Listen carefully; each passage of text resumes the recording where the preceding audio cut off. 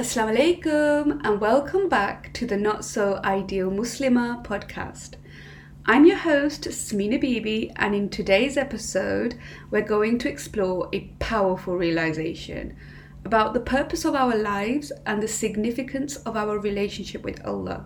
So let's dive in. I want to take you back to a moment in my life when my classmates and I were about to leave boarding school. Some had clear paths ahead of them, while others were unsure of their next steps.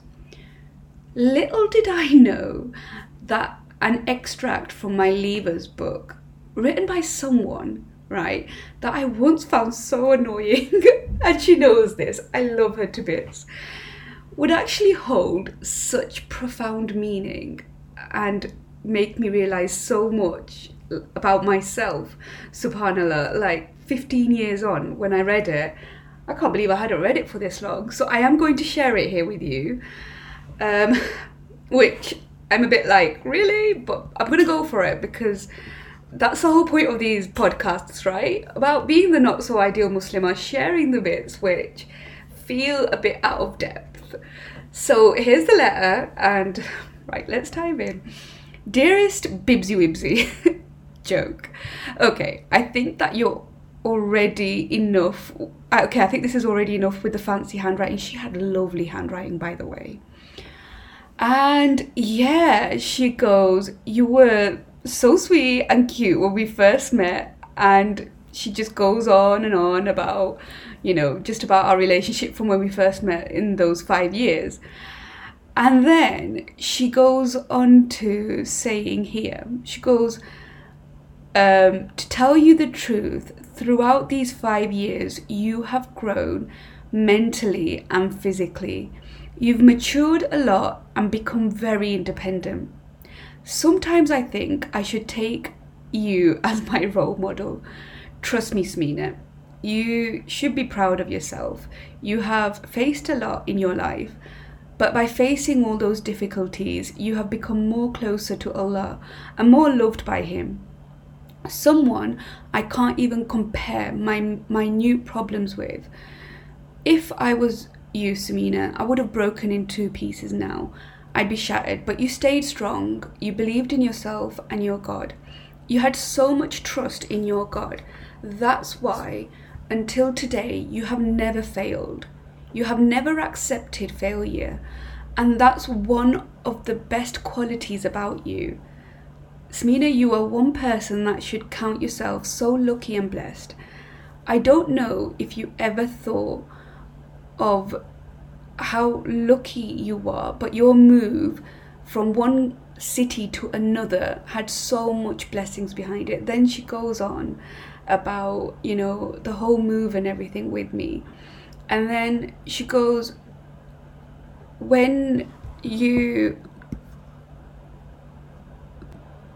you were in such a pure place like our madrasa, that was when Allah decided to take your mum away. And that was the biggest test for you. And you proved to the whole world that you were strong. And by coming back and not staying at home and leaving till today was such a big test. Smina, even though you were only 11 years old, you were so innocent, and if you wanted to, you could have left, cried and complained to God for doing this, but no, you didn't do this. But Allah guided you to the right path, alhamdulillah. Smina, no one can live without a parent. That used to be my belief. But you changed my way of thinking. You showed me the path where you only need Allah. If you have Allah, you have everything. Till today, although it may not seem it, I admire you so much for this particular reason. Like this, you grew more and more mature day by day. Allah helped you in every step and made you very successful. Smina, you are one blessed person. Make sure you thank Allah in every breath you take for everything He has given you. If you compare yourself with me. I am nothing. I've always thought that no one has had bigger problems than me. But then I think of you, and I think my problems are not even called problems. Smina, Allah has tested you all throughout your life. You may not have realized, but by your mum being blind, then passing away, then you not getting to hardly see your dad, then your aunties or your grandma, they've all got so many blessings and so many reasons behind them. And the main thing is that you have become more and more closer to your Lord. Do you know, subhanAllah, I haven't read this before recording this podcast, and so much has come up. Like, at the beginning of this podcast, I even said I found her annoying. Yet when I'm looking back at this, girl had so much more wisdom than me, right? Subhanallah, like I'm going to listen to that again, and I'm going to read it again, because I think there was so much beauty in her words. It was nothing even about me. It's more about how she saw the love of Allah and the blessings and the reasons behind what happens and how we connect that with Allah, right? This amazing soul wrote these words back in 2005 when we were in our sweet 16 phase, and it's incredible how time flies.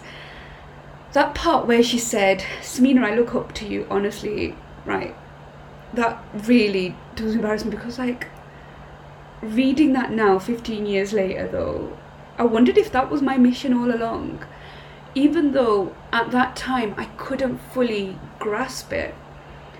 I had unknowingly as well, distanced myself from Allah for so long, for those 15 years. And to be honest with you, people wouldn't realise it, because I was still the good girl, right? I wouldn't go out partying, I wouldn't be, out late, I wouldn't do any of that stuff. But inside, in my heart, I had lost the one thing that keeps it beating, and that is Allah.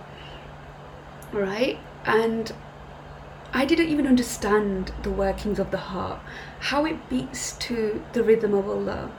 And when Allah isn't at the core of our being, it becomes restless and flustered, subhanAllah. And here I am today, by the will of Allah, following the path that she had mentioned all those years ago. So why am I sharing this with you? Amidst all the voices of coaches and well-meaning relatives urging us to focus on our worldly pursuits, we often forget our main purpose, which is to worship Allah. And it's in finding clarity in our purpose that we can truly delve into the depths of our existence. Recently, I completed the No framework, which is available through Mina Community at minaandcolimited.com. And within that, there's 22 videos and 4 steps, right? It's 4 steps that illuminate the path to your eternal home. So the first step is finding clarity in your main purpose and then what you set out to do. We then move on to releasing emotions that take you away from Allah. And we then look at those emotions that we embody, right? That's the third step. We embody what is pleasing to Allah, so gratitude, forgiveness, and we release fear and doubt, right? And then finally, right, this is one thing that mainstream personal development does miss out. It's the surrendering to Allah. It's surrendering everything to Allah once you've played your part. And that too is from Allah, right? These steps guide us to move forward, knowing that our end is not when our soul leaves our body, right? The end is with Allah. It reminds us that our journey on earth is meant to lead us back to Allah, back to our eternal home. So as we navigate these complexities of life, let's not lose sight of our true purpose. Let's remember that while pursuing careers, creating families, or achieving great feats in life, our ultimate goal is to worship Allah and seek His pleasure. embrace the Noor framework or any other means, right, that can help you gain clarity. Release those emotions and those mindset blocks that are holding you back. Embody those things that are going to bring you closer to Allah. And then finally, surrender to Him. Jazakallah so much. Thank you for joining me on this profound exploration of our purpose and connection to Allah. Remember, your life holds a greater meaning beyond the temporary world. Until next time, may your faith be strong, your heart be at peace, and your journey be filled with blessings. Assalamu alaikum, fi amanullah.